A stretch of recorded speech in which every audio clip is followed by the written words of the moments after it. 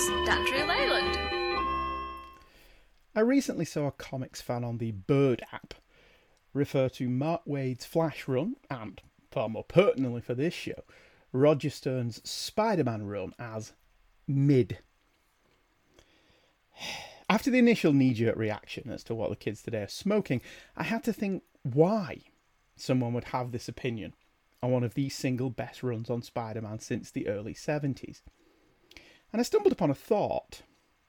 Comics and entertainment generally are different now. Everything is built around the big event or major character beats. Very few stories now are as simple as they used to be, in that the viewer or reader would turn up every week for 22 weeks for a TV show, or every month for a comic book, for a consistently good story, well told. If you're coming to a particular run of comics or a weekly TV show now, being solid, entertaining stories every week or month isn't good enough. Today's viewers want a big story, with big stakes over 10 bingeable episodes, rather than tuning in for a dependable but ultimately not terribly consequential episode of, say, Quantum Leap every week. It's the same with comics. A big fat trade paperback is the goal now, of a story in which major things happen.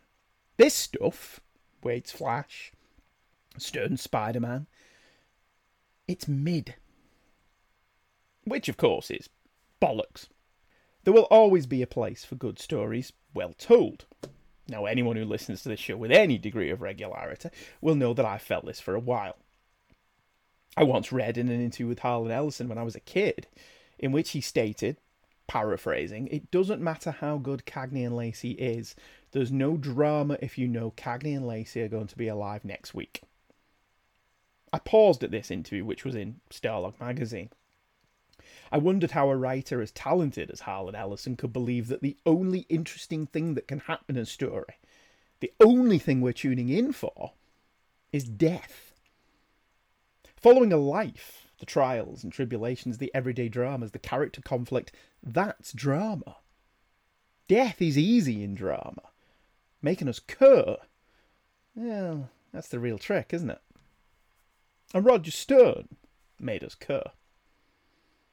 At this point, Stern had been a jobbing writer, turning out good work in other Marvel comics like The Incredible Hulk, whilst Spider-Man had been coasting a little bit. Marv Wolfman's lacklustre run was coming to an end in The Amazing Spider-Man, and the sister book, Peter Parker the Spectacular Spider-Man, had concluded a run by writer Bill Mantlo. A new direction was needed, and Stern, along with editor Dennis O'Neil, provided it. Stern's work all comes from character. He focuses on what works about that character and discards what doesn't, scraping off any additional barnacles that may have accrued over the years. And with Spider-Man, he hit the ground running. Peter Parker, the Spectacular Spider-Man, issue 43, cover dated June 1980, has a cover by artists John Byrne and Joe Rubinstein. A man with ginger hair and a cravat, a brave sartorial choice, lies on the floor, wounded or dead, we're not sure. Spider-Man hangs from a wall at his side, trying to protect the body. From out of the shadows, three figures, one a woman named Belladonna, approach.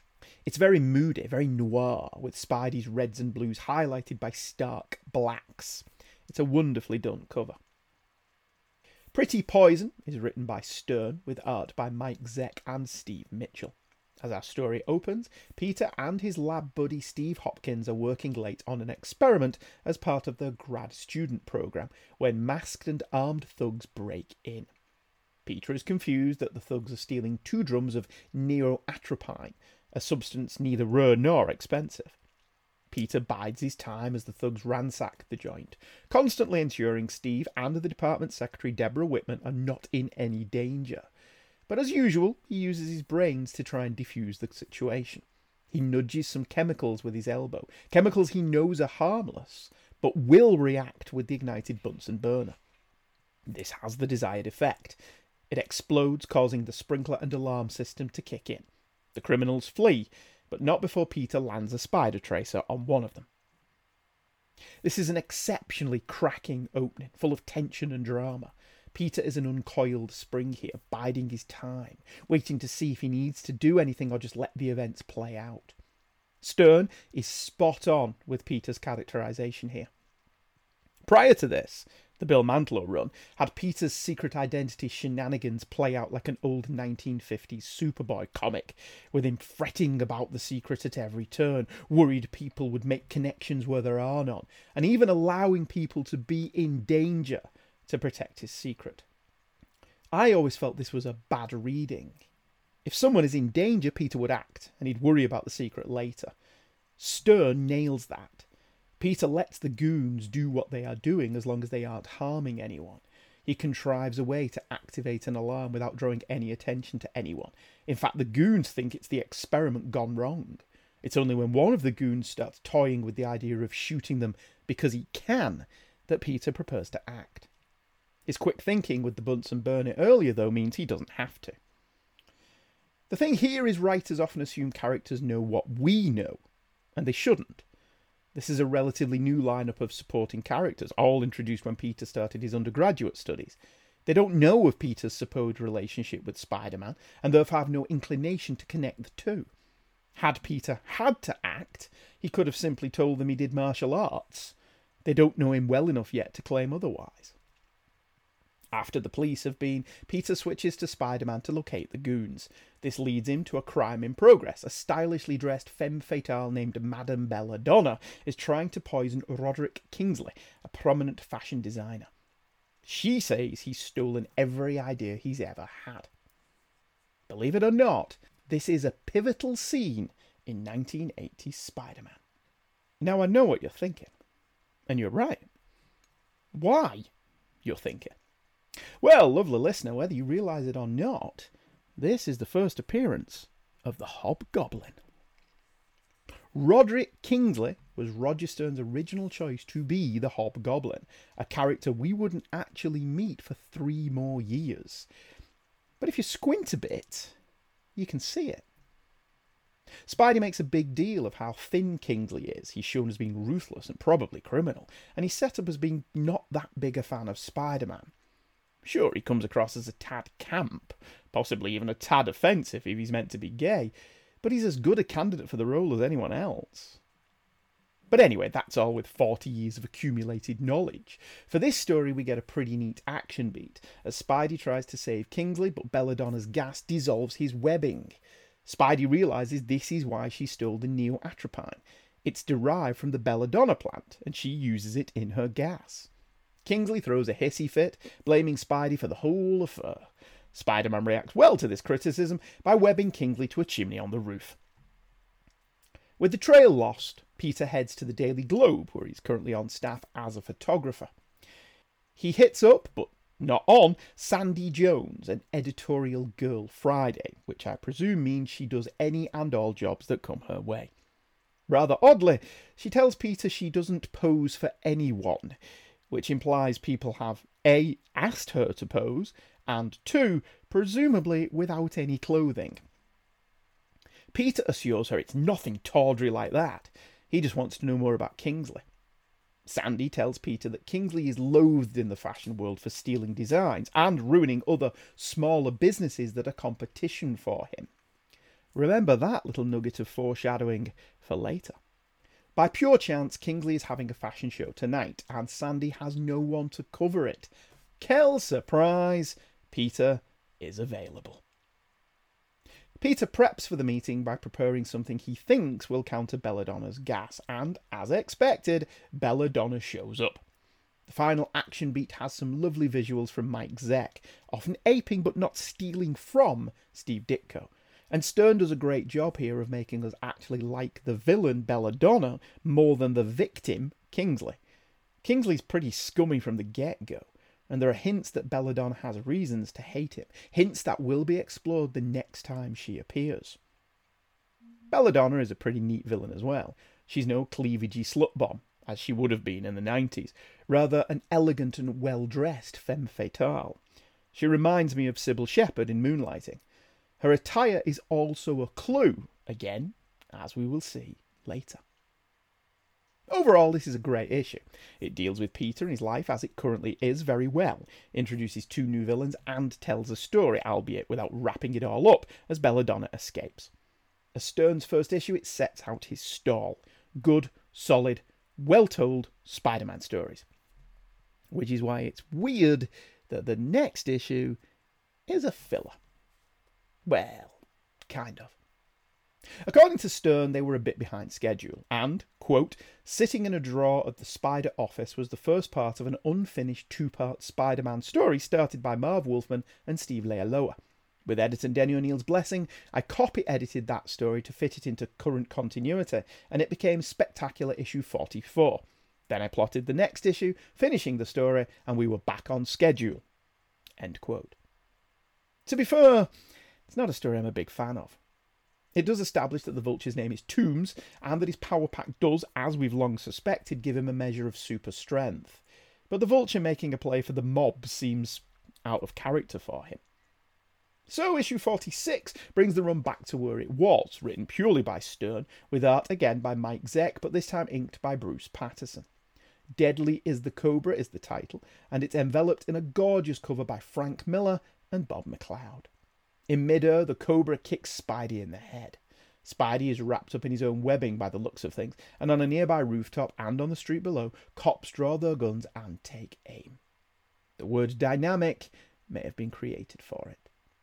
Or maybe the word dynamic was created for the splash page, which is equally gorgeous. Highlighted by some simply stunning colouring by Petra Goldberg, Spider-Man's symbolic head and shoulders tower above Rikers Island prison. Flashlights from the tower shine down upon the churning sea. Small boats cruise the island sanctuary for potential escapees, and the rain lashes down, hitting flesh like needles. All this security is for a reason. Rikers Island Penitentiary is home to a breed of criminal called the Supervillain. For weeks, Klaus Voorhees, aka the Cobra, has been rubbing his hands raw in an effort to loosen a small corner of the grating covering the air vents in his cell, and his determination has paid off. With even a small corner prized free, the Cobra is able to slide his malleable body into the crawl space and escape. I've often wondered if the Toomes character on the X-Files was based upon the Cobra, as their power set and even their look is very familiar, even if his name is taken from a different Spider-Man villain. That Voorhees can slide through even the smallest and windiest of gaps make him a formidable foe, even if he's never really been given his due. Well, for now. Normally he teams up with the brutish Mr. Hyde, but this time Voorhees dismisses Hyde, leaving him to rot in his cell. A tantalising opener leading into a wonderful panel of Spider-Man swinging through the New York skyline. He's pondering how he treated Deb Whitman last night. I can answer that for you, Peter. You treated her like cack. This particular incident he's referring to is from Amazing Spider-Man issue 209, which I have already covered as part of my Daily Denny series back in episodes 157 through 161. Who says this isn't the Marvel age of shameless self-promotion? Anyway, Deb is far more forgiving than Peter deserves, and they arrange a date for later. Deb is just one of the new supporting cast for this era of Spider-Man, and Peter quickly bumps into two others, Phil Chang and Steve Hopkins. It's easy to look at this now and see the creative team trying to diversify the cast and give Peter a wider circle of friends from which to derive stories. This was mostly successful, and the TA group Peter worked with were an interesting addition. But because they weren't created by Leon Ditko or Leon Romita, they've largely been forgotten. There's some nice banter between the three before Peter takes a call from Barney Bushkin, head of the Daily Globe. He's offering Peter a nice big fat bonus for pictures of the Cobra, who he's just learned has escaped. Barney is under the impression Peter can pull this rabbit out of a hat because he regularly gets pictures of Spider-Man, and Barney is pretty sure one super person who climbs walls is the same as any other.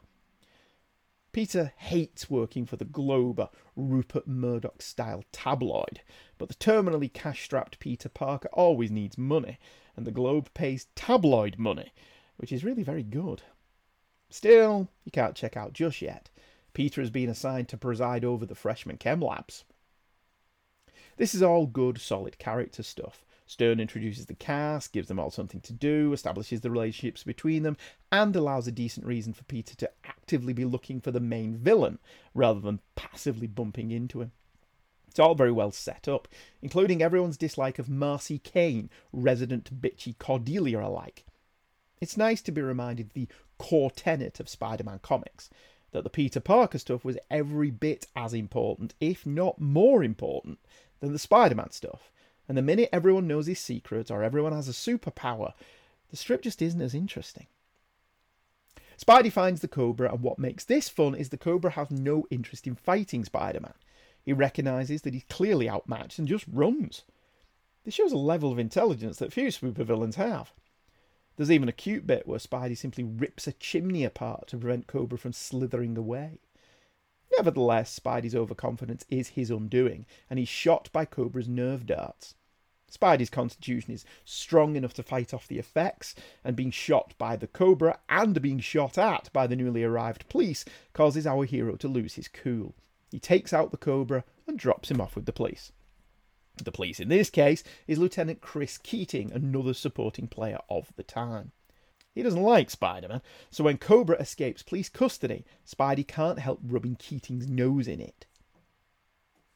This is a remarkably entertaining done in one issue that will nevertheless lead somewhere, with Stern teeing up Hyde taking his revenge on the Cobra, and a rematch between he and Spider-Man is in the offing. The character beats are solid, the story rattles along, and it's a great, satisfying and full read. Issue 47 features a cover by Al Milgrom in which Spidey is being pelted by diamond-hard shards shot at him by the new Prowler. It's very eye-catching and would attract any Comic Stand browser's eye should they happen upon this in the summer of 1980. A Night on the Prowl was again written by Stern, but this time with art by Marie Severin and Bruce D. Patterson. It opens with Peter on a date with Deborah Whitman, when he overhears the Expositional News Network report that a death over in the fashionable Soho apartment is being attributed to Spider-Man. Peter almost cries into his latte. Spider-Man can't have killed this person, as he's Spider-Man and he's been here all evening. Peter must ditch Deb to examine the scene as our wall-crawling hero. Now, I have to confess, on the one side, this seems a tad dumb. Spider-Man is wanted for questioning in a murder, so let's go to the crime scene and have a look. On the other, how else is he supposed to find out what happened? I mean, it's a fun opener. For one, we see Peter, rather unusually, not avoid a fight with a bully. Rather, he punches the guy's lights out in the back room. Secondly, he clearly blows off a definite shag with Deb to go and play at being Spider-Man. I mean, I get that a murder charge is a big deal and all, but could have waited an hour or two, Peter. Anyway, Peter doesn't take the delectable Miss Whitman to the bedroom for a night of timey up, timey down. Rather, he heads over to the apartment block, but in a remarkable show of intelligence, he switches back into Peter's clothes, a natty blue suit with grey turtleneck ensemble. To counteract this intelligent move, he rather stupidly leaves his web pack on the roof. I wonder if that'll come back to haunt him. Peter blags himself into the crime scene as a reporter and learns from Detective Snyder that there were a number of robberies in this swanky apartment block, but this one, belonging to Mr. Steve Doherty, was the only place Spider-Man was caught in the act. Doherty is a sub for his attractive friend, the Dom, Mrs. Desiree Von Pope. She tells the investigators that she, her bodyguard, Charlie Maguire, and her friend, Doherty, arrived home and witnessed Spider-Man robbing the place. Maguire opened fire and pursued the thief, only for Spider-Man to callously throw Maguire off the balcony to his death. Peter smells a large rat and takes a look himself, pointing out that Spider-Man doesn't leave large holes in the wall when he crawls. Ballistics also dig out some steel-tipped flechettes from the wall. It's a bigger frame than that around the wedding feast at Cana.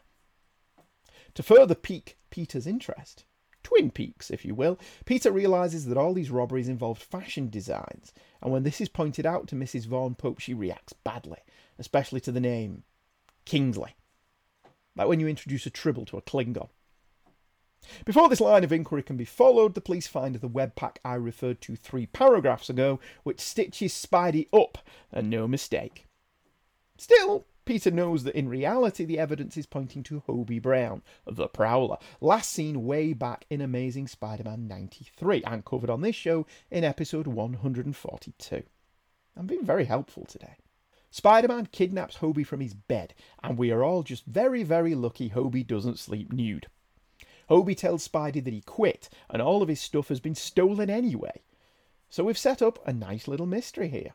It's also beautifully intertwined with what has gone before. The apparently insignificant Roderick Kingsley affair has come back. There's a new prowler in town, and Spider-Man has a murder rap over his head. Stern even manages to include a lovely moment of reflection as Spider-Man passes the house he grew up in. Aunt May's house, apparently standing derelict since Amazing Spider-Man issue 200. But we're not over yet. Another previous storyline rears its pretty head as Belladonna makes a return appearance. She's pulling the strings on the new Prowler, and he explains that Maguire's death was an accident and even arguably Maguire's own fault. It won't matter to the cops, though. Even though the new Prowler is no angel, he's not a murderer. The police will still throw the book at him. Belladonna tells him as long as he does what she says, all will be well. Now, if you're reading along and know this new Prowler looks familiar to you, but you can't quite place him, well, that's because he's the Cat, the infamous burglar from Amazing Spider-Man issue 30. That's a seriously deep cut from Stern, although I would argue the logic of Peter remembering him in such detail, given he met him once about 5 years ago, Marvel time. Anyway, once Peter has dropped by Aunt May, who is entertaining a new man pal, Nathan Lubensky, Peter sets about finding the Prowler again. To his credit, Peter quickly deduces that finding him proved far too easy, and that this must be a trap. Like Obi-Wan Kenobi, Spider-Man decides the easiest way to see if it is a trap is to spring the trap. Which always seems silly to me. Surely if you know it's a trap, then avoiding it is the better move. I mean, that's probably not as dramatic, though. Nevertheless, despite knowing it's a trap, and deliberately entering the trap, our hero still falls for the trap. Belladonna traps both Spider-Man and the Prowler in an air-proof chamber, and starts pumping in the gas. Severin does a really good job with the art in this issue, aping Ditko's body language and facial structure for the Cat/Prowler, but giving everything an 80s sheen. This doesn't look like a soulless homage or rip-off like some Jack Kirby riffs could occasionally be, rather a modern updating of the Ditko style. I don't know if anyone was crying out for the return of the Cat, but that's probably why it works. It's a, I remember that guy moment, rather than played as a big reveal. And on that level, it's satisfactory. The Peter Parker lifestyle soap opera is well handled, with his dumping on Deb, inadvertent though it may be, callous and cruel, and his new job role providing us with new and interesting characters. All round, another solid issue. The Belladonna story concludes in issue 48, which has a cover by Frank Miller and Al Milgrom. It's a cracking, hard-case crime-style noir cover, with Kingsley standing over Spider-Man's body that has a gushing and bloody chest wound. Belladonna's fedora-bedecked face looms menacingly in the floaty head style beloved of comics of the time. Double Defeat was by the same creative team. Spider-Man manages to save himself and the Cat's life with some ingenious escapage, but Belladonna was never here, her face being a TV screen that Spidey couldn't discern behind the frosted glass. Spidey posits the Cat/Prowler with Detective Snyder and flees the scene. The opening is once again pretty good. Spider-Man's escape is fast and plausible, and his concern for the Prowler is a real character beat. His reaction to the police is also in character. Even when they aren't giving him grief, Peter has a problem with authority figures, and always has, going back to the lead Ditko Romita days. He respects the role of the police, but he's not someone comfortable with being told what to do. Snyder saying that he could blow the case by getting the Prowler to confess before his rights have been read, and that Spider-Man should come down to the station and make a statement, are all perfectly reasonable. But yet again, Peter's dislike of being ordered about causes him to act like a bit of a jerk. He does at least acknowledge this in his thoughts later, as well as acknowledging his own fiery temper and how it can occasionally get him into trouble. Still, Peter heads home. There's yet more interesting and rather mundane character beats that emphasise Peter's distinctly unglamorous lifestyle. He strips off his costume, which is soaking wet due to the sprinkler system going off when he escaped from Belladonna's trap. His light goes out, and then J. Jonah Jameson calls asking Peter why the hell he's still working for the Globe. This is foreshadowing that Jonah wants Peter back at the Bugle, setting up events that will occur in The Amazing Spider-Man. Deb drops by, and Peter tries to fix his light, but he's no electrician, and it sets fire to the massive teddy bear, actually a dog, which was given to him by his friends when his furniture needed recycling. He and Deb decide to take the dog to the trash and go for a coffee. I'll miss the giant dog. It's been a fixture of Peter's apartment since all his friends joined together to help him replace his damaged goods. But Peter was never that enamoured of it. He thinks it's a bit silly for a grown man to have a massive teddy bear. This leads to a gag of a well-dressed man picking up the bear from the trash and taking it home to fix it. Apparently this man is Len Wein, the writer who gave Peter the bear in the first place, being the man who wrote the furniture issue. It's not made clear if Deb and Peter spent the night together, but it's the next morning when we pick up with Peter after dropping by the Prowler, who escapes from hospital. Peter uses his press credentials to blag his way into Loft Rents Incorporated to locate the name of the person who owns the loft he almost bought it in last night. Peter consults the Rolodex, which ages this story like nothing else, and learns the apartment was owned by Desiree Vaughan Pope. Dun dun dun! Peter switches to Spidey and hightails it to Vaughan Pope's other apartment, but in fact terrorises her sister Nada. Spidey learns that the sisters had a successful cosmetics business that Roderick Kingsley destroyed simply because he could. I told you to pay attention earlier on, didn't I? It seems the business of not believing people are innocent until proven guilty goes back more than a few years of Twitter. However, this tale of cross and double cross takes a twist. The sisters were ultimately proven not guilty of what Kingsley destroyed them for, but that doesn't matter, because it seems that the business of not believing people are innocent until proven guilty goes back more than a few years of social media. However, this tale of cross and double cross takes a twist after Spider-Man leaves to prevent Desiree, who he believes to be Belladonna, is off to kill Kingsley. It turns out Belladonna is actually Nada. Nada calls Kingsley and tells him Spider-Man has joined her crusade to destroy him. Kingsley is a little bit freaked out, as he does not want his business dealings looking too deeply into. Stern brings all the elements of this crime noir mystery together. The mystery of Roderick Kingsley, who, in retrospect, Stern was setting up for bigger things, is built upon a little more. Kingsley is a scumbag, but in this story he's the victim. Desiree and Nada are the victims, but for this story are the bad guys. It's an interesting tack to make the villain sympathetic and the victim resolutely unlikable. The mystery of Belladonna being her own sister is a plot development that Stern would use later with the Hobgoblin, when we will learn Kingsley has a twin brother, which is a tad convenient, but it works here because this is a short story. Kingsley has ruined the lives of the sisters, and although they don't seem financially to be doing too badly, it has affected both of them differently. In addition, the Prowler returns wanting paying off, and he's threatening Belladonna with death. Nada gets cute, and Spidey arrives as the Prowler, named Red, presumably due to the fact that he has ginger hair, as he's about to chuck Nada off a roof.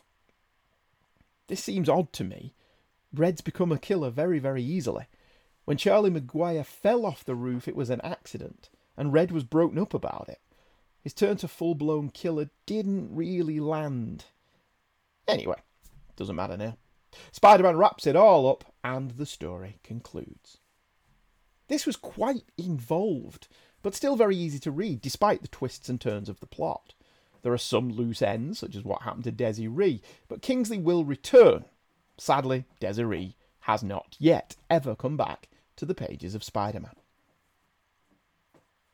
And that's the early days of Roger Stern's acclaimed run. He will write Peter Parker for a year or so before graduating to the main title, Amazing Spider-Man, where his work will really take off. Rereading these, I kind of get the complaint. Oh, they aren't mid by any measure, but they are very different from today's books. The stories unfold organically at a reasonable speed. The events happen logically. There are no 2-page spreads just to pad out the book, no making a story last 5 issues for the inevitable trade printing, and no mystery box for the reader to uncover. At this point, we have no idea that Roderick Kingsley will become the Hobgoblin. They're simply Spider-Man stories, well told. There's more writing and dialogue in half an issue here than in a full issue nowadays. Neither is better or worse, they're just different. It's mid only in the sense of this being a slice of life story, a small part of the ongoing soap opera that is Peter Parker's life, rather than another goddamn boring, sense-shattering event. I know which I prefer. I will return to Roger Stern in the future. Hey kids, comics! It was the dawn of a new age of comic book podcasting. Hey Kids Comics was a dream given form, a place where 2 generations of comic book fans could work out their differences peaceably. It was a humorous place where nothing was sacrosanct, and it was our last best hope for joy. But all things end. But from endings can come new beginnings. This is the return of a comic book podcast. The year is 2023. The name of the show is Hey Kids Comics. Michael and Andrew are back with an all-new look at old comics and all old looks at new comics. You can go home again. Hey Kid Comics, monthly from Two True Freaks and wherever you get your comics-related podcasts. Hey Kids Comics! Okay, let's look at the email. That's the new voice I'm experimenting with. If you believe that, I've got a bridge I want to sell you. Let's have a look at the email, should I? It would help if I got it out. The email, I meant nothing else. This is not that kind of show. Matt Prathers emailed in. Hello, Matt. Hey, Andrew. Been reading the new Marvel Masterworks Spider-Man reprints. Good. They are quality books. Very expensive books, but still quality. The smaller editions, and oh yeah, the small ones are lovely. Yes, I have almost considered buying the Lee Ditko stuff again because they're in those little, almost like pocketbook size. I've resisted so far, but who can say how long that'll last. This, of course, has led me to listen to some older Palace of Glittering Delights. Thanks again for your perspective on this particular run. The Lee Ditko stories are so much fun. Yes, they are. You are absolutely correct there, Matt. They are absolutely brilliant. And those who don't know what Matt's talking about, if you trawl back through the archives of this here show, you will see that I covered every single issue that Stan Lee has his name on as writer. Whether he did actually write them or didn't, plotted, scripted, whatever it was he considered that he did, I covered them all. For Lee Ditko, Lee Romita, all of the lot. Even some of the later stuff that he did long after he left the title. All of that is back in the archives. I'm Andrew. It's very confusing, this. It shouldn't be confusing. You should know who you are at all times. Matt continues, I have a John Romita Spider-Man poster hanging in the wall of my art studio. The idea of picking a favourite cover is too daunting. I can get that. I mean, I narrowed it down to just Spider-Man, so that was a lot easier.